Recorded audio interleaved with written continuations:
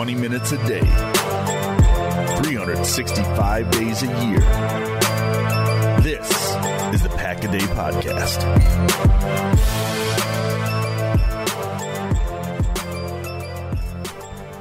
Three, two, one.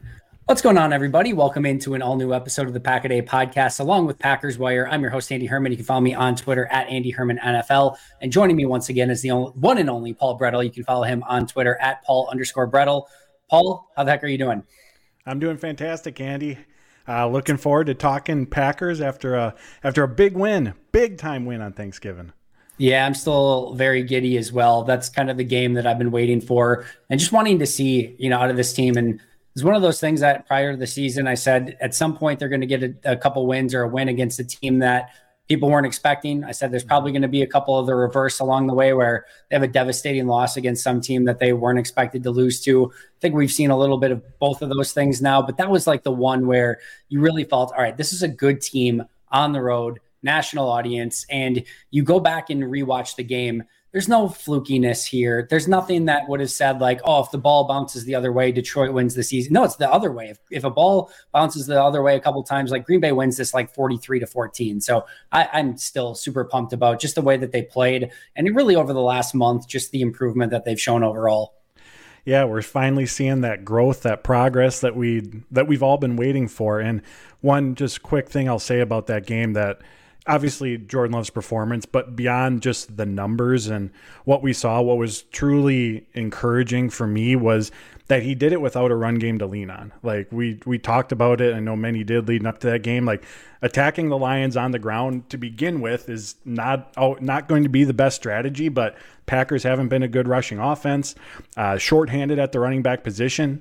Matt LaFleur said, we all kind of had the idea they were going to have to go into that game throwing the ball. I imagine the Detroit Lions knew that they were going to come into that game throwing the ball. And still, Jordan Love, his group of young receivers were still able to put up the numbers that they did, find the success that they did when, to a degree, right out the gate, being one-dimensional. And not that long ago, a few weeks ago, like that's something that would have just absolutely destroyed this offense.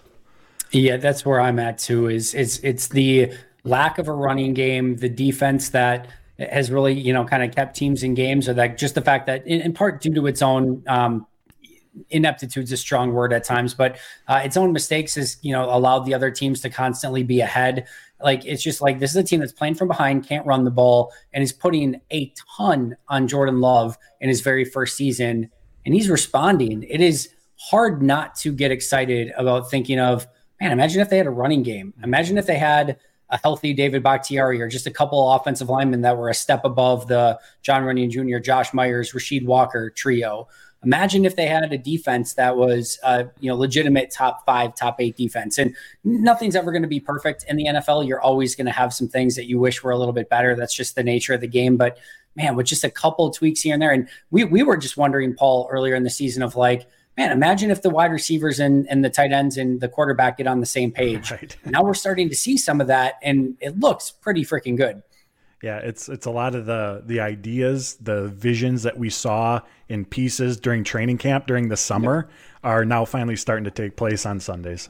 Super, super exciting. We'll get to a little bit more Jordan Love in just a bit, but I wanted to go over kind of some transactions first. Nothing crazy that happened on Tuesday. Packers signed tight end Joel Wilson, who will go on the practice squad. They released Anthony Johnson, not to be confused with Anthony Johnson Jr., which apparently really freaked out and panicked some people online, I saw. So Anthony Johnson Jr., the safety, still well intact on the Packers defense. No concerns whatsoever. They did have a corner named Anthony Johnson, who is also a rookie in the defensive backfield, is not a junior, as far as I know, and Anthony Johnson Jr., just an Anthony Johnson. He is gone from the Packers practice squad.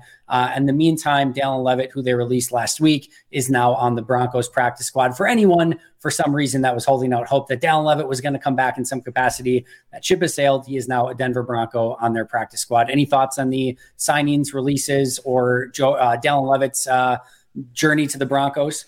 I was just going to say, as I was crafting that tweet to send out that Anthony Johnson was released, I was very careful. I made sure I put practice squad in all caps. I put cornerback just to try to limit any sort of confusion that was out there. But I'm not going to sit here and pretend I know really anything about Joel Wilson. What I will say is that the addition of a tight end was very much needed. They had the 2 practice squad openings and still do after letting go of Anthony Johnson. But, obviously Luke Musgrave's on IR. Matt LaFleur was very non-committal about if he'll even return at any point this season. They got to get kind of on the other side of these next few weeks before even determining if that's a possibility. So with him on IR, Josiah DeGora didn't practice on Monday after missing Thursday's game. Like, they only have 2 healthy tight ends on the 53. They don't have any tight ends up until today on the practice squad, just Henry Pearson, a fullback who primarily played special teams on Thursday. So obviously an addition at this position had to be made. What I will say, just kind of briefly looking at Wilson, because he's a undrafted rookie this past spring out of Central Michigan. He was a pretty key contributor to their passing game. Almost 50% of his snaps last season came from the slot, had 105 targets over 2 seasons. I looked up Lance Zierlein of NFL.com, just kind of his quick snippet draft profile, called him a crafty runner, said that his run blocking is an area that he can improve on, though. Interesting. Yeah, it'll be an interesting pickup. And if he all of a sudden gets added to the 53 at some point, I'm sure both you and I and a lot of other people will be doing a deeper dive on him at some point. But interesting practice squad pickup for the time being at a position where they just needed a couple bodies. Green Bay still has a couple openings on their active roster. They have not done anything with Bo Melton or James Robinson as of yet. So those will be some interesting things to keep an eye on from a practice squad standpoint. If they bring either of them back with Anthony Johnson gone on the practice squad, I believe they still have some openings there too. It was weird on Monday as I was at, and everyone else was at practice I was covering. And it was just like, you look at the running back room and it's Patrick Taylor and Ellis Merriweather, 2 guys that were literally not on the roster a couple weeks ago, which is just crazy to think about. So I'm assuming they feel probably good if at least one of the 2 between Jones and Dillon, if not both, might be back this week, which gives them a little bit more confidence there. But just an interesting setup to the roster with some of those rooms being rather empty at the moment. Yeah, 100%. Let's go back to those young wide receivers for just a moment, because again, we saw a little bit more proof of concept as of late with some of these wideouts and certainly the tight ends. Still a bummer that Luke Musgrave had the injury and we're not being able to see him kind of continue the progress that he was already making, but he'll be in a good spot going into next year, even if he can't return at some point this year, which we don't know if that's going to be the case or not yet. I was looking at a couple receivers, specifically Jaden Reed and Christian Watson. Again, these are just my individual grades. It's not the be all end all ever, but Christian Watson, remember he missed the first 3 weeks 4 through 8, negative 1.3 grade, weeks 9 through 12 plus 1.15. So basically just a complete reversal for Christian Watson and obviously a big breakout this past week. Jaden Reed, weeks 1 through 9, obviously the majority of the season, plus 0.2 grade. So we just kind of like solid, steady, weeks 10 through 12 plus 2.05. So took a huge step in the right direction, at least again per my grading scale. But I don't think anyone needs my grading scale to pass the eye test with some of these young wide receivers and just see, okay, things are starting to click a little bit more than they were earlier in the season. Yeah, I wrote about this over at Packers Wire because it was about a month ago now. It was before the Rams game. So Packers are in the midst of that 4-game losing streak, and Jason Vrabel, the wide receivers coach, is at the podium speaking with us, and he's talking about how just encouraged he is. And again, this is in the midst of that 4-game losing streak where the receivers drop balls, failure in contested catches, wrong routes, all that stuff is full blown. It's happening. And he's sitting up there telling us about how encouraged he is, how they're on the right trajectory, how these are some of the best practices that he's been a part of. And he did not just specify this season. He means with the Green Bay Packers. And so you're taking that in, again, the framework of where we are in the season, and definitely feels like coach speak. But now, a month later, we're seeing come to fruition on Sundays what Vrabel was seeing on the practice field. And he, again, was speaking with us as part of his rotation on this past Monday. And when specifying on what gave him that confidence, obviously the results weren't there. We were seeing that on Sundays prior to that, but everything in practice, they were playing hard, they were competing, they were winning their one-on-ones. He said the balls weren't touching the ground, like all those parts of the process that you want to check the box, the receivers were doing that. And so seeing that daily, he knew it was just a matter of time before we're going to start seeing that translate to the football field on Sundays. And I think along with that growth, I think a good example of that is Christian Watson's touchdown against the Chargers. That was that play that John Dunn, the tight ends coach, kind of drew up on the fly based on what the Chargers had shown the Packers previously in that drive. And Adam Stenavich, prior to the Lions game last week, he was very candid in saying, I don't know if that's something we can do even 2 or 3 weeks ago. Like, that in itself is just a prime example of the growth, basically saying, here's a concept we've kind of worked on, throughout the season. We're going to have you do this, you do that, and then we're going to apply it. Everybody good? Gave them the thumbs up. They went out and ran it. They executed it well. Like, just that time frame of 2 to 3 weeks being the difference between we can do this now and we can't. And that those struggles with adjustments early on in the season. I know Jordan Love had talked about that, how when defenses throw an unscouted look at the receivers, and this was back in weeks 3 and 4 when he was talking about this, how a little bit of deer in the headlights from them. I mean, if you haven't seen something, you haven't seen something, and how you react to it, you kind of got to figure it out on the fly. And I think a good example of that was that Denver game, because that was coming out of the bye. Matt LaFleur talked about, here's what Denver's put on film in terms of the Packers opening script. Here's what they've put on film for the first 5 weeks of the season. Here's how we're going to attack it. Denver comes out in something completely different. And being a young team, not able at that stage of the season to make these grand adjustments on the fly, they didn't really have a counter to it. And that's something that we've seen throughout the early portions of the season. So we're seeing the results of it all. Jaden Reed, Christian Watson, just the numbers that they're putting up in your grades, as you mentioned. But to me, that touchdown pass against the Chargers from Love to Watson is a prime example of the growth, the development, how are more comfortable with the looks defenses are throwing at them. Vrabel talked about their understanding in terms of how they have to prepare each week to compete. And he also had one other story that I really liked. He mentioned how the relationship that Jordan Love has established with them, how he's the first person there when there's a mistake that's made to put his arm around him and say, hold your head up. The ball's coming back your direction. I can't have you, blinking. I can't have you looking down. You got to be ready. I'm coming back to you, and being that confidence for him. And then Vrabel added, I think it was just this past week in the Lions game, where Love was getting after the receivers. And he was talking about that in a positive way in terms of that leadership, that confidence that he has in them and wanting them to execute the route as they should. And again, that was 100% a positive comment on Vrabel's part.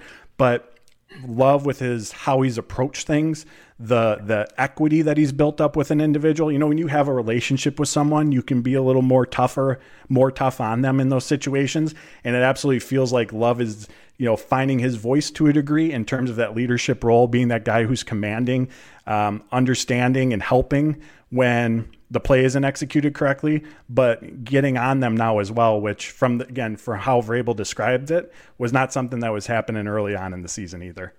Yeah, it's really fun to see all these improvements all over the place. I want to point to a couple other plays as well really quick. Just the two Christian Watson plays, or two plays that involve Christian Watson. The first one was the opening play where they throw deep to him down the field. It's not an A+ perfect ball. Christian goes up and gets it anyway and makes the big completion.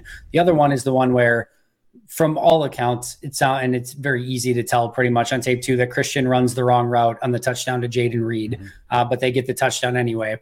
One of the things that I'm a pretty big believer in, and Matt's spoken about it as well, is that it's an imperfect game and bullets are flying live and it's going to be this, chaotic, everything's going on all at once. But one of the things that I think separates great teams from good teams is when you make a mistake, can somebody else lift you up and make it so that it's not a mistake? And I thought, again, the throw from Jordan's not far from egregious on the opening play, but again, it's not an A+ perfect ball. We've seen Green Bay struggle with those in the past, and Christian says, screw it, I'm going to go up and get it anyway. We're getting this big completion to start the game, and it sets the tone for the entire rest of the game. Later on in the game, Christian's the one that makes the mistake. He runs the wrong route, and Jaden's still the one running the slant.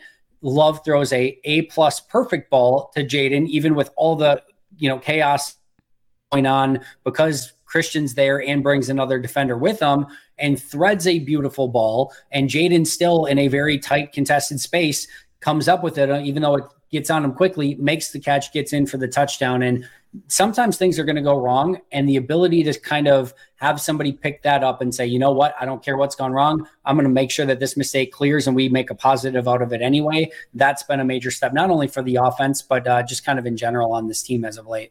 So I'm not going to lie. When I'm in the middle of Packer season, I don't always eat the best. It's by far my busiest time of year. I don't have a ton of time to make healthy meals. And because of that, I end up eating a lot of unhealthy foods. And when I'm not eating healthy, my digestive system doesn't always feel the best.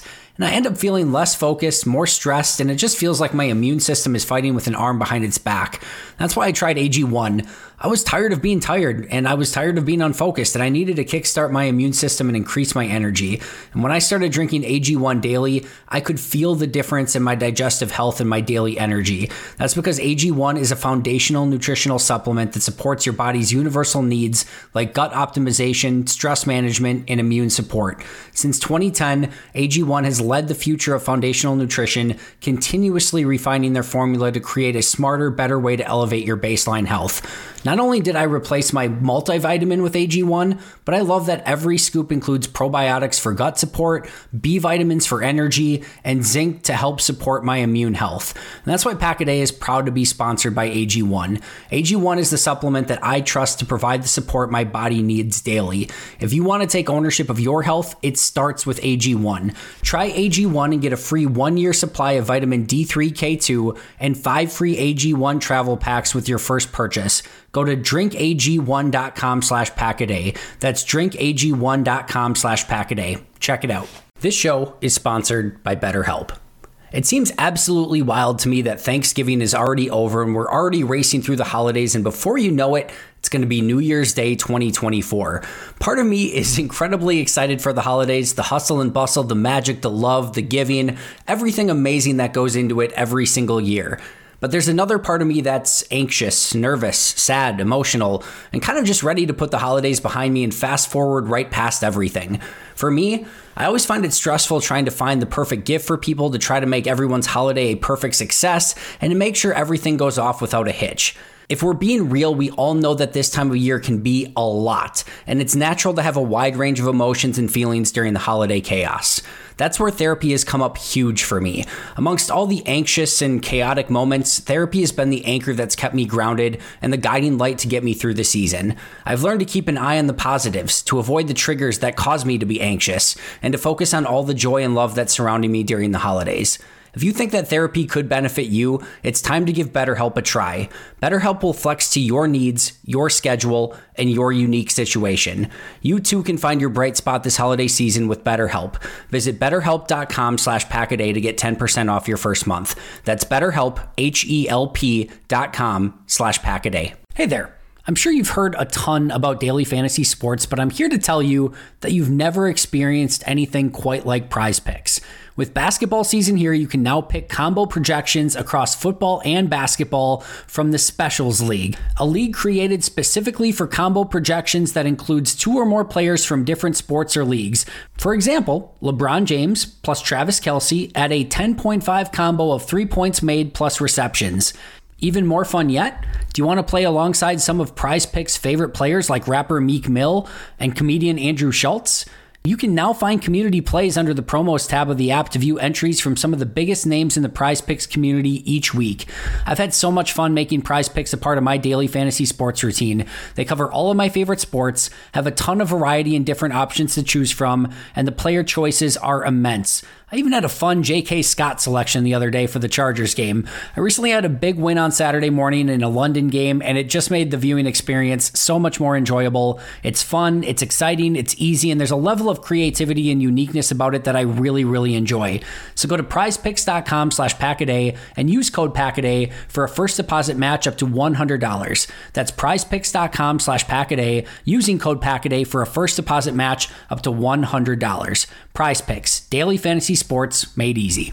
Yeah, and just one other quick note, like the way things are unfolding right now, where literally like that Lions game, all 5 of the active receivers, or I should say the receivers that saw action, like all of them had a play or 2 in that game, and that's kind of becoming the norm. So if you're a defense, like, yeah, you could maybe try to key in on Christian Watson just because he's Christian Watson, that size and speed, but right now there's 4 or 5 guys on any given play that Love could get the ball to, and that is just such an added stressor for defenses to have to contend with. I can't wait to watch this weapon group continue to grow. I'm so excited. And we'll have all off season to go over like who the Packers should draft and what positions and things like that. And listen, they're going to be living in best player available land for a while over the course of the next couple of years. And if that happens to be a wide receiver, so be it, take it and figure out the logistics of it later. But I have a lot of faith in the wide receiver group on this team. And I am in like no hurry if it's even and you've got a wide receiver tied with some other player on the board. Like I would probably take the player at almost any other position at this point, just because I think these wide receivers are going to put it together. I love the skill sets that each of them bring to the table. It's all a little bit different. And I think Matt LaFleur and Jordan Love have the different flavors at their disposal at wide receiver and tight end that they need. Now they just need to continue to progress. And we've seen these guys work their butts off already to get to the level that they're at right now. And it's only going to continue to get better. Let's stick on the offense with a couple other ones here. The first one is Jordan Love. And we obviously talked about him at the onset and really have been kind of weaving him in throughout the show so far. But I think one of the things that we kind of knew going into the season, and we certainly knew it after training camp, was that the middle of the field was going to be attacked far more often than it was in the later stages of Aaron's career. For better or worse, Aaron became pretty allergic to the middle of the field and throwing in that area, and just became so risk averse that throwing in that area of the field was just almost a no-go for him. And Jordan is not the same. And again, there's going to be some things that come along with that at times that are going to lead to some negative plays, but it's also led to a lot of positives. And that area being more open has led to, I think, some of the success that this offense is going through right now. Yeah, just to put into perspective, over the last, I got this written down here, over the last 4 games, he's completing 76% of his passes to the middle of the field from Pro Football Focus at 10.2 yards per attempt for 604 yards. Through the first 7 games, he had 652 total yards, so only about, 48 more yards with 3 extra games, 6.3 yards per attempt, and completing just 63% of his passes. Like, he's been lights out, fantastic, nearly unstoppable attack in the middle of the field. And like you said, we knew that was going to be a part of the offense. Our friend Dusty Evely, he did a fantastic article over the offseason at Packer Report, breaking down like the last 3-4 years of quarterback play in terms of targeting the middle of the field. And, you could look, and number 1 at the top of that list, not surprising, was Jimmy Garoppolo, the Kyle Shanahan offense over in San Francisco. And I can't remember if Rodgers was last out of like 60-something eligible quarterbacks, but he was very, very close to it. And not that any of us were charting Jordan Love's throws through OTAs, mini camp, but right away you could just see the emphasis in terms of the ball going to that part of the field. Like you said, the space has opened up, and as part of a product of just, again, the receivers catching on, a little bit more traction in the run game, helping out play action a little bit. But when you're attacking the middle of the field, you get guys the ball in space, on the run, yards after the catch opportunities. And we've seen Dontavian Wicks, Jaden Reed in recent weeks be really, really good at finding those soft spots on those intermediate or even, deep shots over the middle. Specifically in the Chargers game comes to mind for me. So like you said, it's a big part of the Matt LaFleur offense, continued success in that area. It's obviously going to be beneficial for Love and the Packers offense as a whole, but he has not just been good attacking the middle these last 4 games. Like I said, he's been lights out. Yeah, it'll be interesting to see the evolution of that and how teams then try to shut down the middle of the field. Does that open up more of the outside passing game? Like, just going to be interesting to see, because teams are going to continue to throw things at Jordan Love until they figure out a plan that is his kryptonite at some point.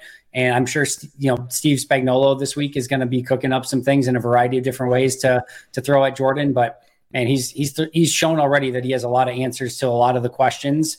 I don't think that's going to change anytime in the near future, but all of that evolution of Jordan and how teams attack him is going to be really fun moving forward. One more on offense. It seems like the rotation at right guard is going to continue moving forward. John Runyon Jr., Sean Ryan. I think a lot of people at this point are more on the Sean Ryan bandwagon of like, hey, it's time to make the change. I'm certainly in that camp. If I was going to play devil's advocate, I would say, if you look at the play of Rasheed Walker, Yosh Nijman, John Runyon Jr., and Sean Ryan overall over the course of the past 3 games, I actually think you can make an argument that Nijman and Runyon have looked better comparative to where they were earlier in the season. Like, Rasheed Walker's looked better and Sean Ryan's looked good. Like, so like all four of them are actually playing a little bit better as of late than I think they were. And we didn't see Ryan before, so it's hard to compare it. So like maybe this competition thing is working a little bit. I think you and I talked about in the past of like, all right, if you want to do the competition thing, fine. But if one of them just starts being awesome, please just stick with that one. But overall, it does seem like it's going to be something that continues. Yeah, that's 100% the feeling that I get, whether it's LaFleur, Adam Stenavich, Luke Butkus on Monday. Like, he said the exact same thing. And to your point, he said that since they've started doing this, the play of those four players has all been elevated from it. Like, they, from what the Packers are seeing and what they're coaching, what they're grading their guys on from a film perspective, like, they love that competition and feel that it's, even though we talk about continuity in the offensive line, that rotation that they're working with right now has bolstered the play of those four. And then as a result of the entire unit. And Butkus went on to say, again, to your point about the hot hand, he goes, until someone emerges like way ahead of the person that they're competing with, this is what they're going to continue to do right now. So even, the play of Runyon or the play of Walker has stood out above the other two in comparison, but from the Packers perspective, not enough. What I did find interesting was, and obviously, as we know, I'll throw the caveat out there, those in the building know way more than us, all that good stuff. But what I did find was interesting was that Butkus said when talking about what Runyon has brought to the team, he kept talking in past tense about past years. He's helped us win a lot of games. He's helped provide stability at the position. And that just caught my attention a little bit because it was talking about what he's done previously as almost kind of carrying the water a little bit for why we don't want to necessarily just go straight with Sean Ryan at this point. And again, as we know, this Runyon's in the final year of his rookie deal. Whether he's back or not, we don't know. But, football is, the ultimate what have you done for me lately sport. Like, what are you contributing in the moment? So, again, I add the caveat, they know more than us, all that stuff. But I just found that comment interesting, to say the least. I think it's interesting too. And like, I certainly don't think that it's wrong. I think I've been a huge Runyon supporter, especially again, 2 years ago. I said going into the season, I thought there was the potential in a contract year that he would get back to playing the way he was 2 years ago and maybe even elevating it from there. It's just unfortunate that it's gone in the opposite direction. It certainly cost him, I think, a lot of money this upcoming offseason. Hopefully he can turn it around. I'll say it every single time. Well, I think it's time to maybe go with a different player. I mean, it'd be great if he just all of a sudden started playing at a Pro Bowl level. Like, give me that instead. That sounds amazing. And like, we've seen players all of a sudden, it clicks, it slows down, and it kind of gets back on track out of nowhere. So hopefully that's the case for Runyon. But again, as all the coaches are really, leaning towards at this point, it sounds like all of those rotations, at least at right guard and probably left tackle, are going to continue moving forward. Let's jump to the defensive side of the ball. Just a couple ones I wanted to go over with you. I think the first one is it feels like maybe there was a thought at some point earlier this year, like that the demise of Kenny Clark was somewhat imminent and he was no longer a good player. And I think the PFF grades weren't great or things like that. To me, I really like what Kenny Clark's done all year long. Is he the same dominant player that he was like 4-ish years ago? No, I don't think that he is. Is he still really good and a plus player and a winning football player for this team? For me, absolutely. And I think at least it's starting to come along where I think people are starting to realize this is still a heck of a defensive tackle that Green Bay has. Yeah, absolutely. We're recording this on November 28th, just 3 days away from December, Kenny Clark month, where the production just starts to take off. We're right around the corner, but he's gotten an early jump on it this year. I mean, like you said, we all know what Kenny Clark can do on his own, but the numbers from a pressures perspective, it shows that when he's at his best, so is this Packers whole defensive front. In the Packers I'm going to try to say this correctly. In the 4 games this season where the Packers have generated their most pressures in a game, Kenny Clark has led the team in pressures in 3 of those games. Over the last 2, he's second among all interior defensive linemen in total pressures, first in pass rush win rate. Like, last 2 weeks, Chargers and Lions games, he's been playing at a really, really high level, and that's benefiting everyone around him as the numbers reflect. He's, by Pro Football Focus numbers, he's taken more of his snaps away from the A-gap this season than he has in the past several. And I felt like that's a conversation that had been, or a topic anyways, that had been out there for a number of years now. And now with TJ Slayton finally stepping into that larger role where he is that run stuffer on this defense, it's freed them up to a degree to have Clark playing away from the center, from the A-gap a bit more than what he has previously. The hope with that is that you can get more one-on-one opportunities, but whether it's him just bullying his way into the backfield, the best way to destroy a play is through quick pressure up the middle, or whether it is him taking on a double team when he's playing at that level, when he's commanding that attention, when his presence is out there in that capacity, that benefits everyone around him. That benefits the interior defenders, the edge rushers, and obviously when you're getting pressure on the quarterback, that benefits those on the back end as well. So Kenny's playing at a really high level over these last 2 weeks, and not surprisingly, the Packers pass rush as a group, as a whole, has been really good as well. I think I probably could have printed t-shirts at some point that the defense goes as Kenny Clark goes over the past 5-6 seasons, because definitely a phrase that's come out of my mouth quite a bit. And it's 1,000,000% true. When he is playing at his best, it is really tough for opposing offenses. And this defense usually rallies around that. And just when you have a guy that's pressing from the interior, makes everything easier for Preston Smith and Rashawn Gary. When Rashawn Gary wins quick around the edge, if there's not that interior pressure, quarterback steps up, has the time to get rid of the ball, hit his check down, whatever it might be. If Gary gets around the edge quick, or Preston or Inning Bar, whoever it is, and Kenny Clark's, pushing that pocket up the middle, the quarterback just is in full panic mode, and it completely changes everything. And obviously from a run defense standpoint, when you get Kenny and you can just funnel everything to him inside and he's just eating worlds in there, that's the best of this Packers defense. He's playing really good football, and glad we got to talk about it a little bit because I think it's gone a little bit under the radar. The other one I wanted to ask you about is the semi-imminent return of Eric Stokes. I kind of feel like it's probably not going to happen this week, just the way that Matt LaFleur talked about it. Who knows? We'll see. Maybe he gets activated. It was interesting to me that when he did come back, it didn't seem like they had any defensive plan. Now, that's when Rasul was still on the roster. I'd have to think back if Jair was actually healthy in that game or not. I think he might have been, but so, yeah, I think so too. But either way, that was understandable because at the time you had Jair and Rasul and Eric wasn't going to play in the slot. So there wasn't really a spot for him on defense. Now we'll see if Jair is back at some point as well. I'm hoping he can be back this week. But if not, either if he's not or even if he is, it's going to be interesting to me where he slots in the Corey Ballantyne, Carrington Valentine, Jair Alexander, and Eric Stokes. I know he's not going to be above Jair, but the other ones are really interesting because he played a couple snaps of special teams, then had the injury on special teams and was right back on IR. What's your thought on how they kind of utilize him when he does come back?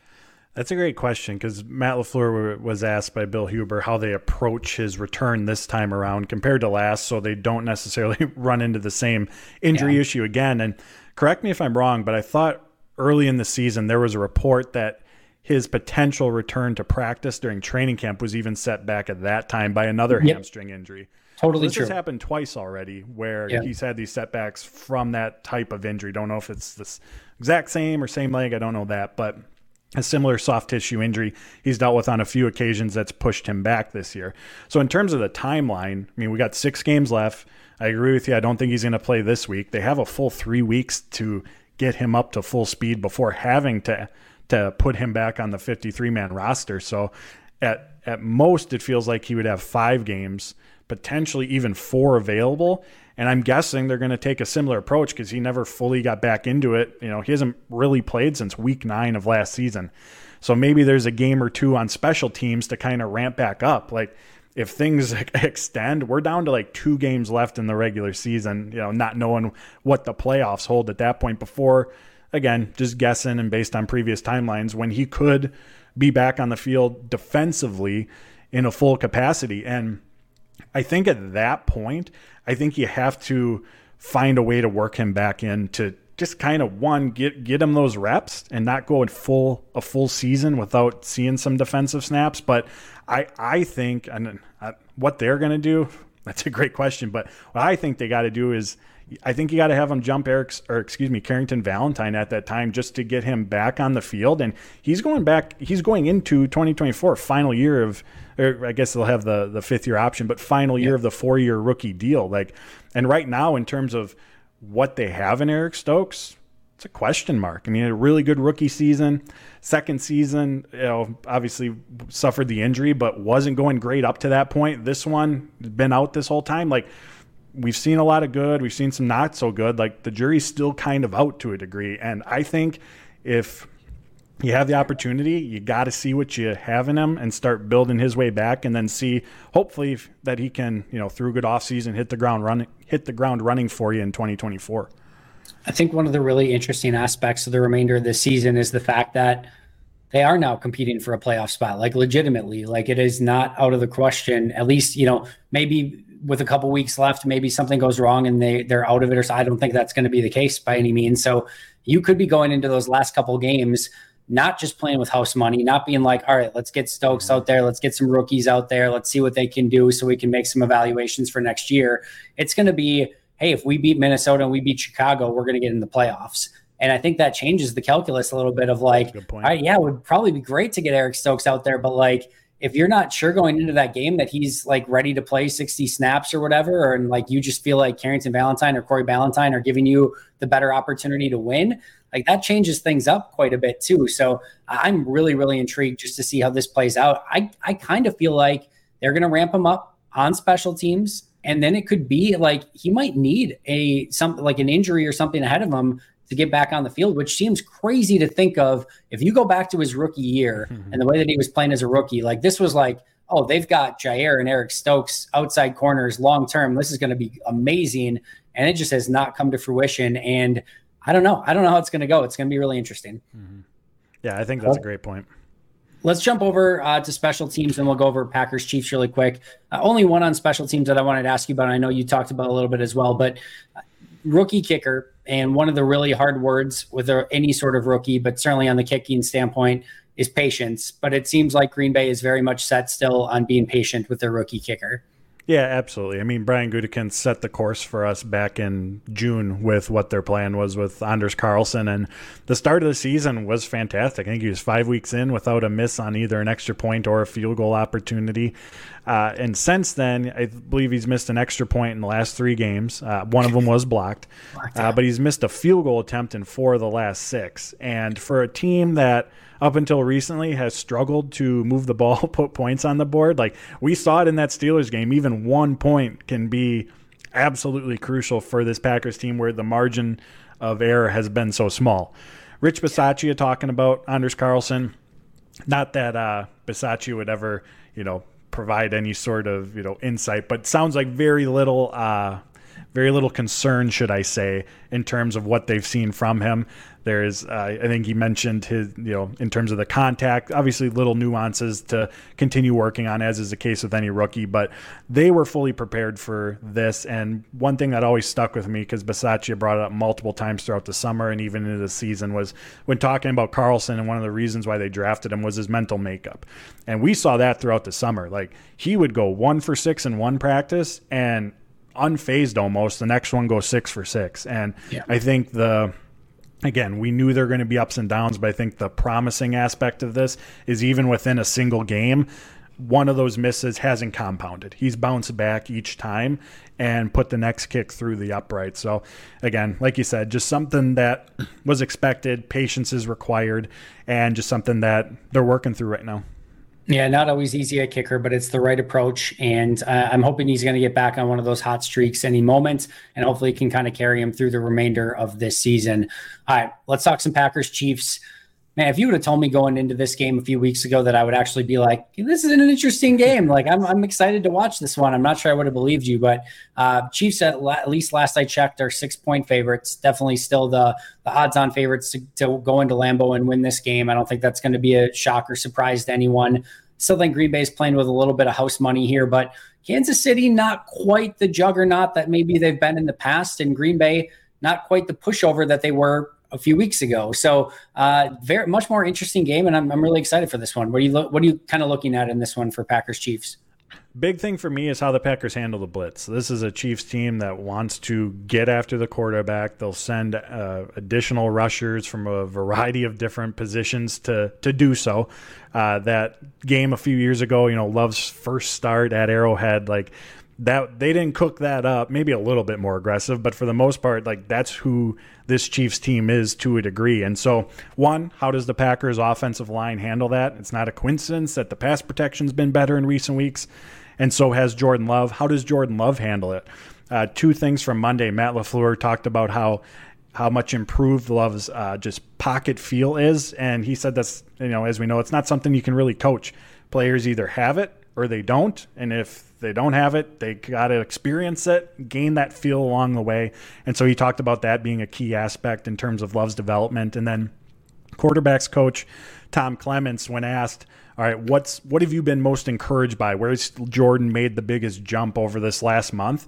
He said his decision making, specifically when to dump the ball off. And he said, looking at that Lions game, like from an execution standpoint, in terms of when to push the ball, when just to take what's available, he said that was the, one of the best parts of Love's performance was taking those dump offs, knowing I shouldn't push it into this window, or feeling the pressure and knowing where your outlet is. So those are two key areas where he's improved in. And again, going against this Chiefs team that wants to blitz, wants to get after the quarterback, those are going to be two really key elements to the Packers' success on offense, of course, along with the blocking of the offensive line, the tight ends, the running backs hanging in there for pass protection. So obviously without time in the pocket, most often things are not going to end well for an offense, especially a young one. So for me, that's where a lot of this game starts and ends. How do the Packers handle that Chiefs pressure?